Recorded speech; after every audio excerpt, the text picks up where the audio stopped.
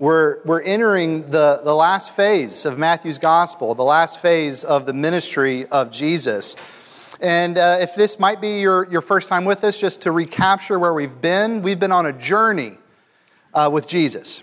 We began in Bethlehem, we went into Egypt, we came back into Nazareth. We followed Jesus all around the land of Galilee. We followed him into Capernaum.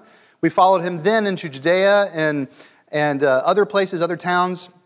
And for the first time in Matthew's gospel, we enter into Jerusalem, where Matthew records the last week of Jesus' life.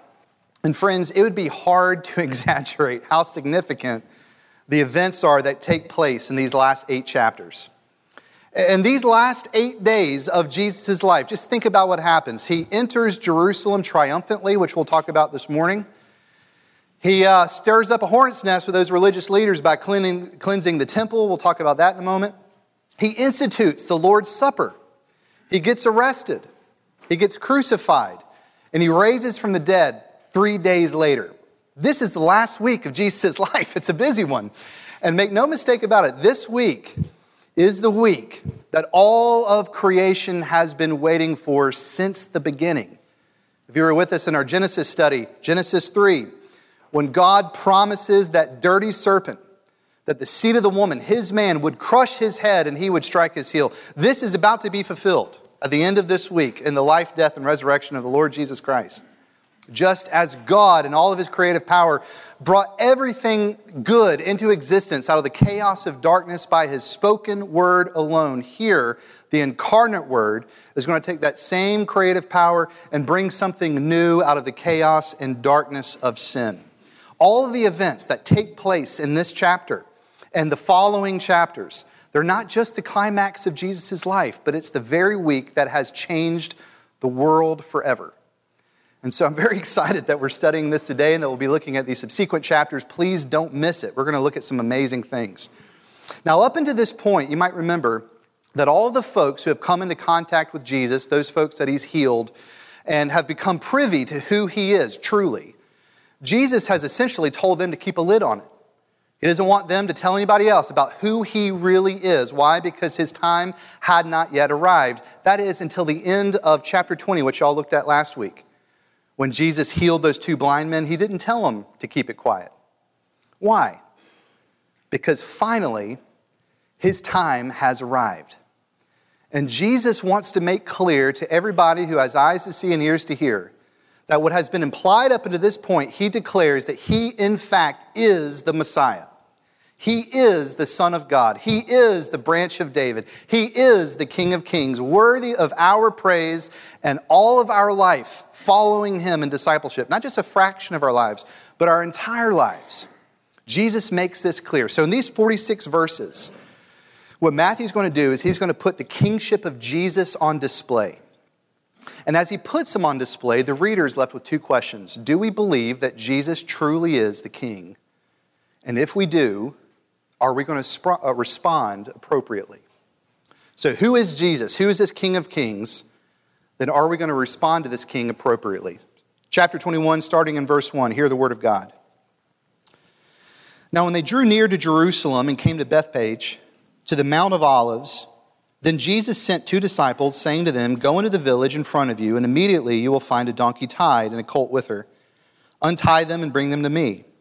If anyone says anything to you, you shall say, the Lord needs them, and he will send them at once.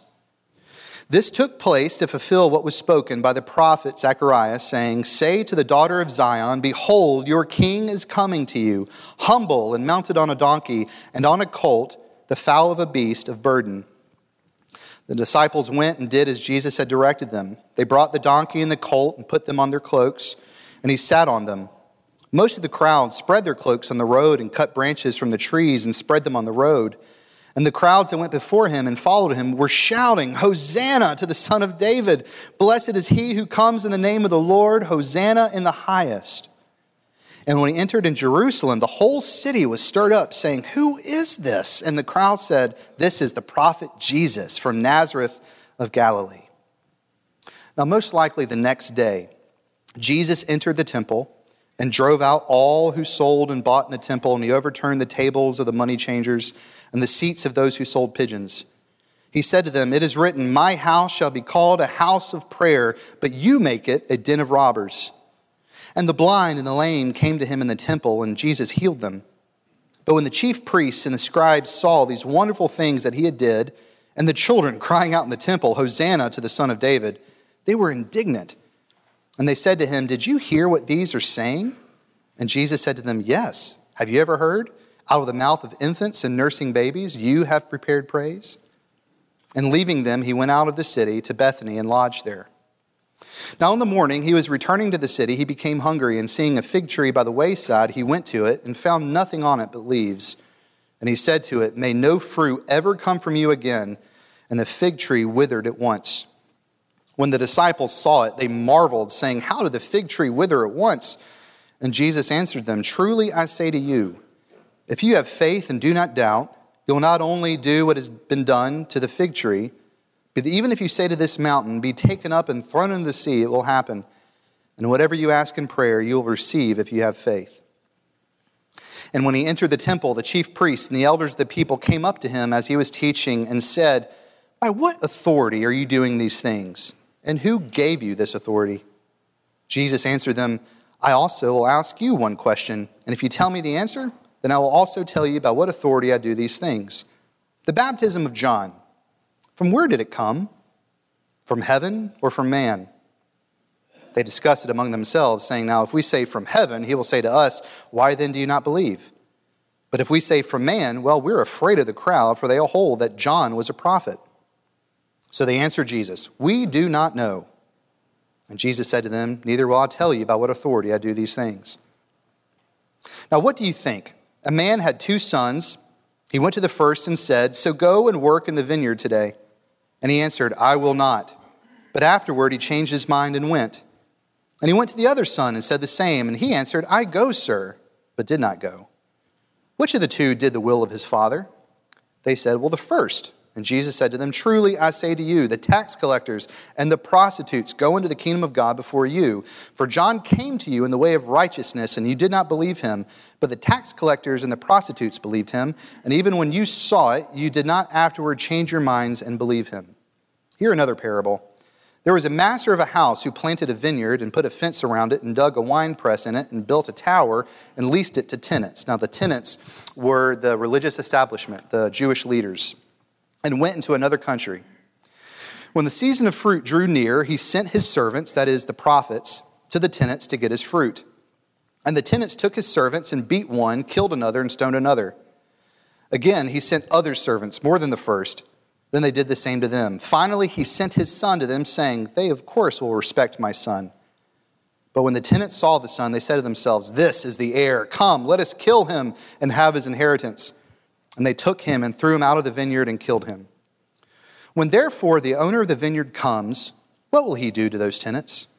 They said to him, "Well, he will put those wretches to a miserable death and let the vineyard to other tenants who will give him the fruits in their seasons."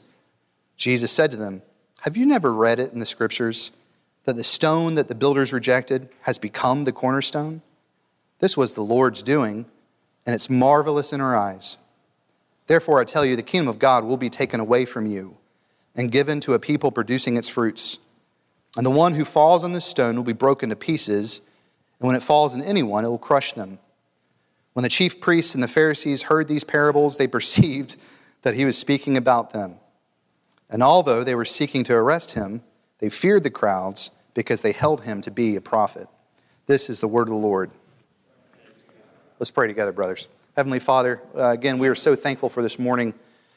And we pray that, Lord, that you would send your Spirit to us, that you would speak through me, that you would open all of our ears, that you do a marvelous work in our hearts, that we wouldn't just be informed by your word, but truly transformed by it. And we need your Spirit for that. So send your Spirit, O God, for our good and certainly and most importantly for your glory. We pray in Christ's name. Amen. As you know, or may know, C.S. Lewis, who, by the way, is one of my favorite authors and teachers, at one time was an atheist. But then he was converted, and he took his amazing intellect and became a very effectual apologist. And one of his goals was to seek after non-believers, particularly atheists and agnostics like he once was, to convince them the truth of the gospel using his intellect. And one of his attempts was broadcast live on BBC Radio, is later recorded in his book, Mere Christianity, and it's effectively known as Lewis's trilemma argument. And this is what he said. I'm trying to prevent anyone saying the really foolish thing that people often say about Jesus, that I'm ready to accept him as a great moral teacher, but I do not accept him to be God. Friends, that is the one thing we must not say. A man who is merely a man instead of the sort of things that Jesus said would not be a great moral teacher. He would either be a lunatic on the level with the man who says that he's a poached egg, or else he would be the devil of hell. You must make your choice. Either this man was and is the Son of God, or else a madman, or else something worse. You can shut him up for a fool. You can spit on him and kill him as a demon, or you can fall at his feet and call him Lord and God.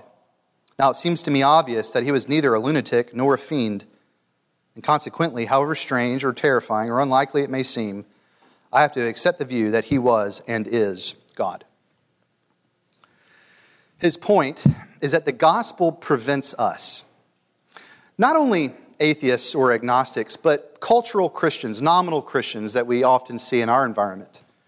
The gospel prevents us from managing Jesus. Oftentimes people try to manage Jesus. They are indifferent towards him, or they conclude that he was a great prophet, a great teacher, that had lots of great things to say, but has no real authority in my life. If he is truly the Son of God, I'll deal with him later, but now is not the time. What Matthew is presenting us is that the gospel prevents us from trying to manage Jesus because the gospel claims are so significant, so otherworldly. The kingship of Jesus is so important, it drives us to make the decision, do we believe or don't we? Either way, the consequences are important. The consequences of believing or not believing are significant. Now, we're given Matthew chapter 21 by God so that you and I might have our eyes opened, like the two men in chapter 20, those blind men, that we might come to see and believe, like C.S. Lewis, that Jesus Christ isn't any ordinary king. He isn't any ordinary person. He truly is the Son of God. And by believing, you and I might respond appropriately. That Jesus Christ is the one true King, the Son of David, the Messiah, the Savior of the world. And by believing, we might respond appropriately. So here's the agenda today. Matthew wants us to see in these first 22 verses what type of king Jesus is. Who is King Jesus? What type of king is it? What attributes are tied to his kingship? So he lays out the kingship of Jesus for us. And secondly, he wants us to respond appropriately to King Jesus. And we're going to see that in these parables. So first and foremost, who is this King Jesus? Verses 1 through 22. It's important for us to understand that God designed every single detail in the scene of Jesus' entry into Jerusalem to communicate certain things about his kingship. All right, there's lots of things that are expressed here that we don't have time for, but I want us to focus on four beautiful, amazing attributes of the kingship of Jesus. First off, we see in verses 1 through 5 that Jesus is the prophesied king. Okay, that means that Jesus was not an accident. He was not plan B, but all of history has been leading up to this point. Biblical history, all history, has been leading up to this point. That Jesus is the prophesied and triumphant king. Do you guys know that there's over 300 prophecies in the Old Testament? 300 that were fulfilled in the life, death, and resurrection of Jesus? 300 prophecies, most of which someone who just said, you know what, I want to be the Messiah, I want to fulfill all these prophecies. It's mathematically impossible for they to have done that because a lot of the prophecies Jesus really had no control over, say, for example, his birth and his death. But 300 prophecies were fulfilled in the birth, life, death, and resurrection of Jesus. However, this prophecy in verses 1 through 5, Jesus deliberately fulfills it because he's essentially using this prophecy from Zechariah 9:9 as a symbolic self-disclosure for all of those who had eyes to see, that they might know, that we might know that he truly is the prophesied and triumphant king. Rejoice greatly, daughter Zion, your king is coming to you. He is righteous and victorious and riding on a donkey, Jesus purposefully did that to communicate something to us about his kingship. He is the one that the world has been waiting for since the beginning. Now, a little bit of history about this prophecy from Zechariah 9:9. It was given during a time when the people of Israel, they were still in exile. That's when Zechariah had his ministry. And he prophesied to the people of God that one day God's king would come and rescue and deliver them from exile. That he would once again vindicate them as the people of God. That this king, God's king, the true king, would vanquish all of his enemies and their enemies and establish his everlasting kingdom. So all of Israel, they held on to this promise, this hope of Zechariah. They clung to it. They longed for that day. Then several years later, Persia decides to return the Jews from exile.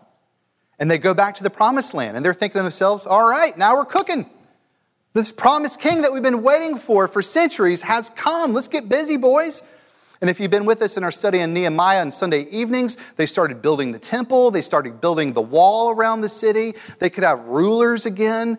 Everything was looking up and up until, well, it didn't, right? Because if you've been in our study of Nehemiah, once they returned to the promised land was not great. Yeah, they returned from exile, but they were still under oppression from the Persians and eventually the Romans. Yeah, they rebuilt the temple, but it wasn't to its former glory. The glory of God, the presence of God has not come to dwell in the temple like it did in the olden days in the time of Solomon. Yeah, they had rulers now and kings, but they did not measure up to the characteristics of the promised king. They were failed rulers. All was not well in the land, and they knew it. And so they again clung to the hope of Zechariah. When would this happen? Please, God, send him. 400 years of silence until one day, a man from Nazareth named Jesus strode into Jerusalem riding on a donkey. And everybody who had eyes to see knew exactly what that meant. People who had heard about Jesus, who had seen Jesus do marvelous things, heard these claims people were making about Jesus. They now see Jesus riding up on this donkey. They remember the Zechariah 9:9 hope because they've been clinging to it. And of course, they didn't understand everything fully, which we'll see in a moment. They still rejoiced because they understood what Jesus was doing. Jesus was telling them, and he's telling us, that he's not any ordinary king. He's not some Johnny-come-lately. He wasn't a would-be Messiah as there were so many before him, but that truly he is the hope of the world. He is the promised seed. He is the branch of David. He is the King of Kings, and he has arrived, which means the world is about to change forever. So Jesus is not a plan B. This has been leading up for all of history to this moment that the promised king would arrive, the prophesied triumphant one. Now, there's something I want us to take note of, a little bit of application. Commentaries don't really hit on this, and I might be reading into it. The principle is true, though. But every time I think about this, I can't help but see when Jesus comes riding in on a donkey, the King of Kings, the promised one, the crowds, they didn't try to go out and find Jesus. Right? I mean, they weren't working up their pitch of why the king should come. They didn't go to him, but rather this promised king came to them. This hope of the world came into their lives and rode amongst them. And brothers, the hope of the world, the King of Kings, comes to you too. He comes to you in his word this morning. Every time you open up his Bible, he comes directly into your life. The King of Kings comes to you. Don't miss that. Right? Because throughout the history of the world, ever since the fall, everybody's been trying to earn heaven. That's what the Tower of Babel is about. They're saying, we don't need God. We can get to heaven by ourselves. Everybody's been trying to achieve salvation. And we know that that's a fool's errand.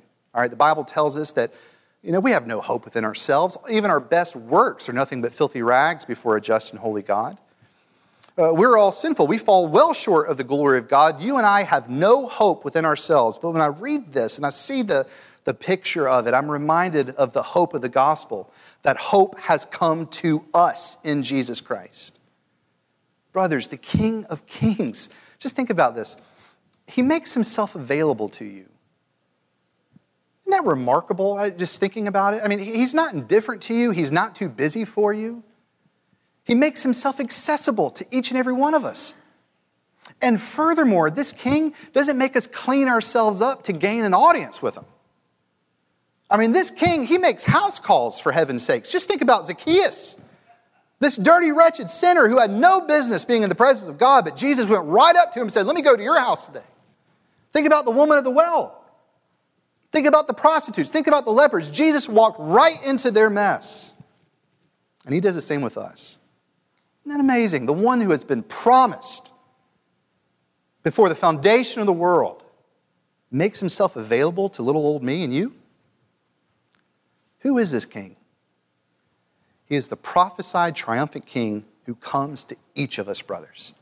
He comes to us personally so that we might know him personally. That's who this king is. Now, a question is begged to be asked then. Well, how does he come to us? Because if you think about it, this is God's warrior.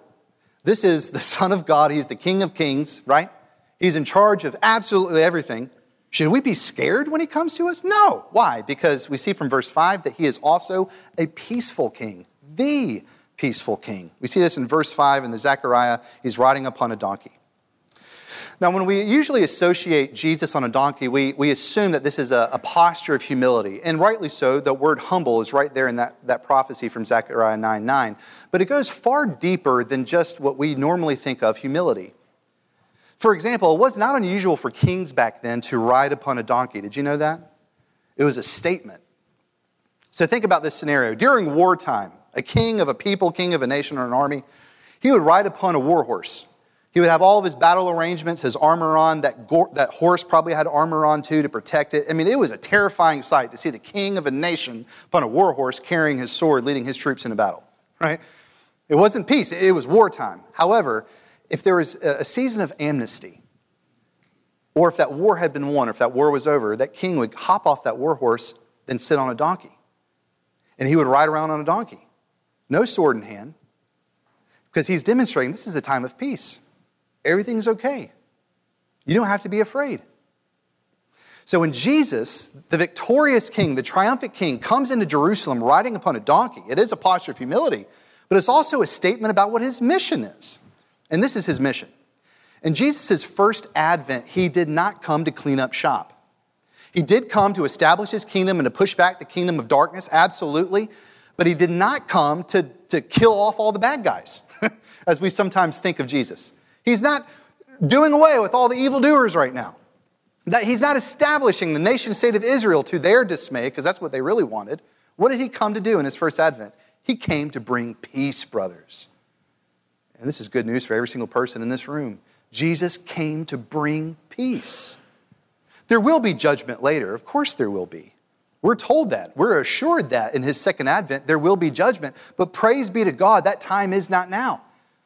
Because if that time was now, none of us would be in this room, right? But that time is not now. Now is the time of amnesty. Now is the time of repentance. Now is the time of Jesus bringing peace to the world. Paul tells us in Ephesians 2 that Jesus is the Prince of Peace. He is our peace, and he has come to make peace between former enemies like us with God. And not only that, he's come to make peace between humanity, between former enemies. Paul says this is the profound mystery of the gospel. That through the cross, through shedding his blood, Jesus breaks down every single dividing wall of hostility, first off between us and God, then us and each other. That's the mission of Jesus, to bring peace. Now, you would think that anybody in their right mind would rejoice over this fact. I know every single person in this room is too, because this is great news. But it wasn't good news for everybody back then. And it's not good news for everybody today, even some folks in the church. Back then, those religious leaders, they tolerated Jesus, but they ended up despising Jesus because they found that Jesus loved the very people that they hated. That's one of the main reasons they crucified Jesus, because they weren't playing ball with their prerogatives. You're bringing peace, Jesus? We're under Roman oppression. What are you doing? We don't want you to have mercy on them. If you are who you say you are, kill these people, wipe them out. Sinners, do you want us to dine with sinners? Those people are reprobates. We want nothing to do with them. They are others to us. Mercy? We're not praying for mercy. We're not praying for our enemies. We're praying in the temple, God, thank you that I'm not like these reprobates. That's what they were doing. But Jesus says, no, this is my mission. I have come for the other. I have come for the sinner. I have come for the prostitute. I have come for the Romans. I have come for the tax collectors to make peace. That's his mission. So brothers, let's just ask ourselves a question. Are we okay with that? Are we okay with the mission of Jesus bringing peace into this world? It's a very important question, I think, for us to ask because this day and age, in our cultural environment, there's not a whole lot of peace. There's a lot of hatred out there. There's a lot of division. There's a whole lot of us against them, even in the church. But Jesus says He is our peace, and He's come to bring peace. And His people, we ought to be about His mission of bringing peace into this world. You see, those religious leaders, they rejected Jesus because Jesus was not the king that they wanted. And the salvation that He was bringing was not the salvation that they thought they needed. But Jesus says, this is my mission. I am bringing peace. So this is what Matthew is showing us. Matthew is showing us that Jesus is the Messiah. He is the King of Kings. He is the triumphant King. But He is coming to make peace. He comes to us not in wrath, but rather in love. Not to get His pound of flesh, but to make peace with us. Great, amazing news that this is who our King is. Now, I know everybody in this room desperately wants that to be true. We're banking our life on it. We believe it to be true. But if you're like me, sometimes we doubt it. Because we're thinking to ourselves, how could this really, at the end of the day, possibly be true? I have sinned against the Lord way too many times. I have run away from Jesus way too many times. Oftentimes, I do not submit to His kingship. I am just like these Pharisees. How could He possibly love me? How could there possibly be peace? Well, He tells us in this passage, Matthew records it. Not only is Jesus the triumphant and prophesied King, not only is He the peaceful King, but brothers, He's also the Savior King. He's our Savior King. This is why the crowds were initially crying, Hosanna. Again, they misunderstood exactly what type of salvation Jesus was bringing, but at least they understood that somehow, some way, He was a Savior. Hosanna is a Hebrew word for save us now. And so essentially what they were crying, they were quoting Psalm 118, and they were crying out, the Messianic deliverer, Jesus has come. Save us now, Jesus, and may your kingdom continue forever. That's what they were crying over and over and over again. Now, as usual, these folks spoke better than they knew. Jesus is king. We know that. But He did not come in His first advent to ascend the throne. What did He come to do? He came to die. The cross was always before Jesus, even in Bethlehem. That was the purpose of His life, to come and die for a bunch of bums like us. He is king, but He did not come to ascend the throne. He came to die. Jesus came to win, but He's going to win through losing. These guys wanted to be delivered from their human enemies, but Christ has come to deliver us from our ultimate enemy, death. How? By dying for us. That's how you can know you have peace with God when you put your faith in Jesus Christ, because He is our Savior King. Brothers, isn't it amazing that the people who had eyes to see back then understood the Zechariah 9:9 imagery? They completely missed the broader context, though, that of Passover. Do you realize in the exact moment that Jesus entered into Jerusalem, there were about 200,000 sheep that would be driven by shepherds through those very same roads that Jesus most assuredly was walking in and out amongst. And they were being prepared for sacrifice for the Passover meal to be celebrated a couple days later. In that very moment, Jesus was walking among 200,000 sheep, which were about to be prepared for sacrifice. What is Jesus saying? Jesus is declaring that I am the Savior King, that I am the sinner's Savior. And just as these lambs are being prepared for slaughter, I, the Lamb of God who takes away the sin of the world, am being prepared for the ultimate sacrifice. Jesus says, yes, I'm coming to bring peace, but I'm not coming to conquer the world. I'm coming to die for you. I'm going to make you new, not by giving what your heart's desire, but by making your heart new, by living the life that you should have lived and dying the death that you deserved. That's how we can have peace with God, because Jesus is our Savior King, brothers. This is what Matthew's presenting to us. It's also kind of a picture, an object lesson in the mismatch that we often have between our expectations of Jesus and who He really is. These crowds were clamoring for Jesus, but eventually they grew very disappointed in Jesus. So much so that their cries of Hosanna quickly turned into crucify Him in just a matter of a couple of days. And the reason is because the salvation that they wanted was not the salvation that they needed. They wanted something else from Jesus. Which just goes to show you, brothers, it's only when we understand our most desperate need that we're able to receive God's generous provision in the Lord Jesus Christ. Matthew showing us what type of king Jesus is. He is the prophesied king. This is the one that all of us have been waiting for. He is the peaceful king. He is turning this world upside down. And he's our Savior king. Now, lastly, and most importantly, at least according to Matthew's point that he's making here, Jesus is also the authoritative king. Now, in verses 12 through 17, we see this famous scene of where Jesus cleanses the temple. Now, a lot of folks have misapplied this passage in history. What's happening when Jesus cleanses this temple? Most people know about this passage, whether believers or not. It's a very famous story. Here's what's not happening. Jesus is not taking the temple in force. A lot of folks use that imagery, that Jesus, he's just going there and wrecking up shop. He's taking it back. That's not what's happening here. Because, again, this is Jesus' house. He's the Son of God. It's his furniture. All right? He's not taking anything back. It's his. Another thing that's most likely not happening, Jesus is not really condemning the sale of animals to be sacrificed. Remember, the whole point of the temple was to make sacrifices. People were traveling far and wide to come to the temple to make sacrifices. That was the whole point of the temple. There needed to be people there to sell animals to be sacrificed. Now, they could have been gouging the prices, but I think if we look at the original language, I don't think that's what Jesus is condemning. The key comes from verse 13 when Jesus says, den of robbers. That word robber isn't normally how we think of the word robber. It's not talking about taking people's stuff or money. That word robber would have been applied to Barabbas. It was applied to the two thieves that were crucified on either side of Jesus. Jesus even applied it to himself in the Garden of Gethsemane. When the crowds came to arrest him, they said, are you treating me like a robber? Back then, robber didn't mean how we typically mean robber. It's most likely akin to insurrectionist or revolutionary. People like those two thieves who were crucified on either side of Jesus, those who tried to bring the kingdom of God to bear in this world through force, through violence, by taking laws into their own hands. Right? So what Jesus is most likely condemning here is the fact that these under-shepherds, the rulers of the land, those people who are supposed to lead them in the knowledge of God, transformed the temple, the symbol of God's people, the place where heaven and earth met. Right? That what was supposed to be a city on the hill, a blessing to the nations, the place where you could come to seek God and to know God and to have transformative prayer. They transformed that essentially into a nationalistic weapon. They took that place as a symbol of us against them.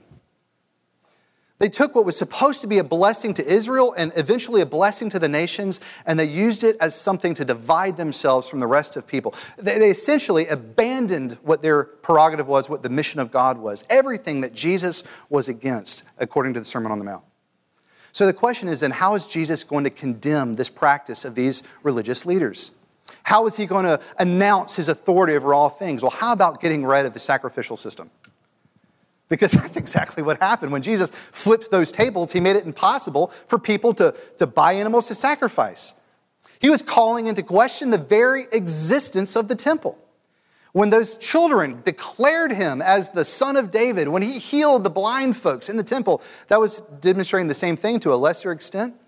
But Jesus is calling into question what was at the center of the Jewish religion. What he was saying is that the temple is no longer the center of worship. I am. The temple is no longer the symbol of your faith. I am. The temple sacrificial system is no longer the hope of the world. I am. These leaders are no longer in authority. I am as the Son of God. I'm the Messiah, and this is my house. That's what Jesus is showing. He is upending everything that was important to the religious establishment. And that's exactly what the fig tree parable demonstrated. It was a living parable. It actually happened. As he went to that fig tree and saw no fruit, he condemned that tree, cursed it. You will never be fruitful again. And that's exactly what he was doing with the temple. Up until this point, it has been implied, Jesus has been implying, that by coming to him, you could get everything that you normally would have gotten by going to the temple. But now Jesus is declaring it. He's telling people that he is the new temple. He is the meeting place of heaven and earth. He is the presence of God. And his people, Peter will later tell us, by virtue of being united to them, are the living stones to his cornerstone. Matthew is showing us that Jesus is the Son of God. He is the new temple. He is the Messiah. He is the branch of David. He is the King of kings. He is the Lord of lords. He is an authority over all things. The children see it. The blind who have been healed see it. And the readers are left with a question. Do you see it? And if you do see it, how are you going to respond? And that's what our second point is about. Our second main point, we're going to go a little bit more quickly here in these two parables. We're left with the question, how are we going to respond to King Jesus? From this point on, starting in verses 23 through 27, Jesus is going to have major confrontations with the Jewish leaders. I mean, he just upended the temple. He said some pretty damning things. So, yeah, you better believe they have confrontation ready for Jesus. And it begins in verse 23 through 27.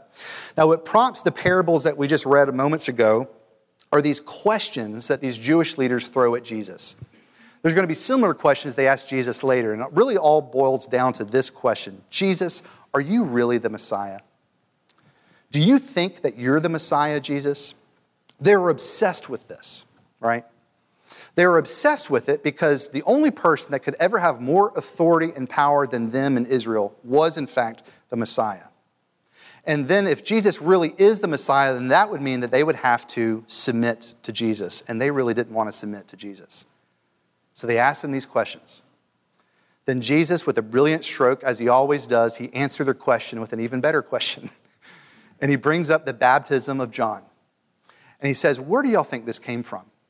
Did it come from heaven or was it from man? Now Jesus basically forced them to declare publicly what they thought about Jesus. He brought them to the point of decision. Right? Because if they said, okay, well, the baptism of John is from heaven, then that means that Jesus really is the Messiah because we remember what happened at Jesus' baptism. And that means then that they would have to believe Jesus and submit to him, which of course they didn't want to do. However, if they said that John's baptism was from man, the entire populace would be ticked off because everybody loved John the Baptist, right? And they didn't want to do that. So they smoke screened Jesus. And they had a brilliant idea. Jesus, we don't know your answer. We don't know the answer to that question. Thinking that would be the end of it. But in that moment, when they said that, Jesus uncovered their hearts. Jesus uncovered that these people would never, ever in a million years submit to Jesus no matter what the evidence showed. They were unwilling to do it. It also revealed, too, that their lives were driven more by the fear of men than the fear of God. Because all they were worried about was losing power and authority. And there's so many people today that try to manage Jesus as these religious leaders were trying to manage Jesus back then. Right? But the gospel tells us, Jesus tells us, brothers, Jesus cannot be managed. He brings all of us to a point, if we deal seriously with the gospel, if we deal seriously with his kingship, it brings all of us to a point of decision. Is he or isn't he the King of Kings and the Son of God? We have to respond to him. We can't put him off. Don't put him off if you are. Now, how do we respond? In these parables, we see two things. We repent and we believe. If Jesus is who he says he is, first off, we must repent. Secondly, we must believe. Jesus says this himself in Mark chapter 1. For the kingdom of God is at hand. Repent and believe the gospel. Now, in verses 28 through 32, this is where we see that we must repent. This vineyard imagery, it's a clear reference to who the people of God were. The Father in this parable is God. And so there's two groups of people. First off, there's that one son who initially refused his father's will. He went off, made a mess of his life, but came back and eventually repented and came back to his father and did what his father wanted him to do. Then there was another son who represents an entirely different group of people. Said, yes, God, we'll do what you want. But then they go off with no intention of ever doing what God or their father asked them to do. Now, as Matthew points out, as Jesus points out, this first group is representative of the prodigal son. Those prostitutes, those tax collectors who sinned and rebelled against God, but then knew what they had done. They had sinned against God and they repented and came back to him. It's those people who are sinners but know that they're sinners. It's those people who are sick and know that they're sick. And so they repent and go to the Lord. They throw themselves on his mercy lap. The other group of people are the Pharisees, the religious know-it-alls, the self-righteous folks, those with pearly white washed tombs that are only cared about what people think of them on the outside and have no real concern about their hearts on the inside. Jesus' point in this is, brothers, the true people of God, are those who really repent. Who in humility acknowledge that we are sinful, that we are broken, but we repent and throw ourselves onto His mercy lap. Jesus is saying it's only these people who will enter into my kingdom. Furthermore, what is repentance? Repentance, brothers, it's not a bad thing. It's a gift to us. The Westminster Shorter Catechism calls it a grace unto life. Normally we think about repentance as this thing that we just do when we're like 6, when we come and profess Jesus, or it's this thing that we have to do now and we're in the doghouse with God. We have to repent to get out of the doghouse to make ourselves... Brothers, it's a grace unto life. It's a gift that God gives His people, repentance. Just think about what repentance is. By the Spirit, our eyes are awakened to the fact that we're sinners. We're awakened to true reality. He causes us to mourn our sin. Not fear condemnation. As Christians, we're not fearful. Why? Because we know that there's now no condemnation for those of us who are in Christ Jesus. We're resting in that. But we mourn the fact that we've sinned against the God who created us and redeemed us and loves us. You didn't do that. Without the Spirit, we wouldn't care. But the Spirit's in us, causing us to repent, causing us to mourn, enabling us to say no to our sin or to whatever this lifestyle is, and saying yes to Jesus. We couldn't do that apart from Him. And ultimately, the Holy Spirit causes us to believe all the more deeply on the Lord Jesus Christ. It's a gift that God gives us. And it's those who repent that enter into the kingdom of God. But not only that, it's also those who believe. The kingdom of God is at hand. Repent and believe the gospel, Jesus says. And we see this in this last parable in verses 33 through 46. Taking the imagery of Isaiah 5 and Ezekiel 34, Jesus showed the leaders' lack of fruit of belief by evidencing the way in which they misled Israel, rejected the prophets of God, and ultimately rejected Jesus Christ, the Son of God. Then taking up Psalm 118 and applying it to Himself, Jesus shows that He truly is the promised Messiah. And He alone is going to bring in the promised kingdom. And everyone who doesn't believe, who rejects Jesus, they're bringing condemnation on themselves. This is what Jesus is saying, that we must believe. Now, just think about these Jewish leaders. They were the under-shepherds of Israel. They were supposed to train the people of God in the fear and admonition of the Lord. They were supposed to lead them to the streams of living water. But they misled Israel. They hurt Israel because ultimately they rejected the true shepherd. This is what Jesus is saying in this parable. Now, why in the world would they have done that? David Platt says, ultimately, they rejected Jesus because they loved themselves more. In pride, they grasped for power, they grasped for control, they grasped for authority, they looked for salvation in themselves, they trusted themselves. Ultimately, they rejected Jesus because they did not believe. Now, what is belief? What is true faith? 3 things. First off, it's just knowing what the gospel says. You understand the arithmetic. We are sinners before a just and holy God with no hope in ourselves. Our only hope is the Lord Jesus Christ. You understand it. Secondly, you actually believe it. You believe that's true. And I think the Pharisees here, they accomplished those first 2 things. The evidence was way too clear. All right, they believed that Jesus was something special. They believed that He was the Messiah, but they didn't trust Jesus, which is the third component of true faith. We first understand what the gospel says, we believe it, and then we give our lives to it. We're trusting. It's like this chair. I understand the concept that this chair will keep me upright if I sit in it. I actually believe the fact that that chair will hold me up. But you're really not trusting it until you actually sit your caboose in it. Right?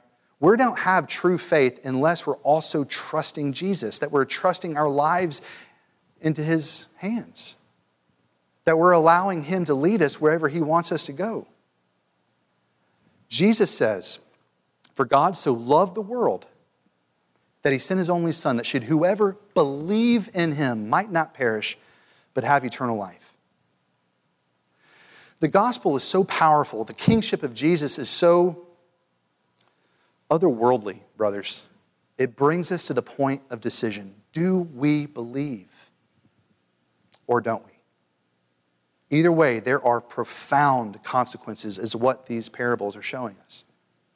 We are given Matthew 21 so that we might know that Jesus is truly the Son of God. He is the Lord. He is the King of Kings. He's in power and authority over absolutely everything. Salvation is in His train. He is deserving of praise. He is deserving of our entire lives, every aspect of it. This is what Matthew presents, and we're left with a question: how are we going to respond? As C.S. Lewis says, it will not do to try to manage Jesus. He is not just a good teacher with good advice that you can add on to your already well-rounded lives. We can't put him off, brothers. He is the Son of God. And because of that, the only response is to repent and believe. Brothers, may our eyes be open like those kids. I was praying that for myself last night and this morning. May my eyes be open to Jesus like those kids in chapter 21. May we have the eyes of those who were healed, those blind men who could see Jesus in all of his glory. We may be like those men and truly believe that Jesus is the Son of God. He is our King. And by believing, following him faithfully. Let's pray together. Heavenly Father, we're so grateful that in your grace you come to us. We don't deserve it. We didn't earn it. We didn't achieve it. We didn't even ask for it. But in your mercy and your grace, you invaded our life. You are our Savior King. You are our only hope. You are the hope of the world. By the power of your Spirit, O God, help us to believe all the more deeply. I know that we believe, but help our unbelief. And help us to believe more deeply. Grant us the gift of increased faith that we might follow you all the days of our life. Help us to encourage each other as we walk limpingly following you too. We love you, Father, and it's in Christ we pray. Amen.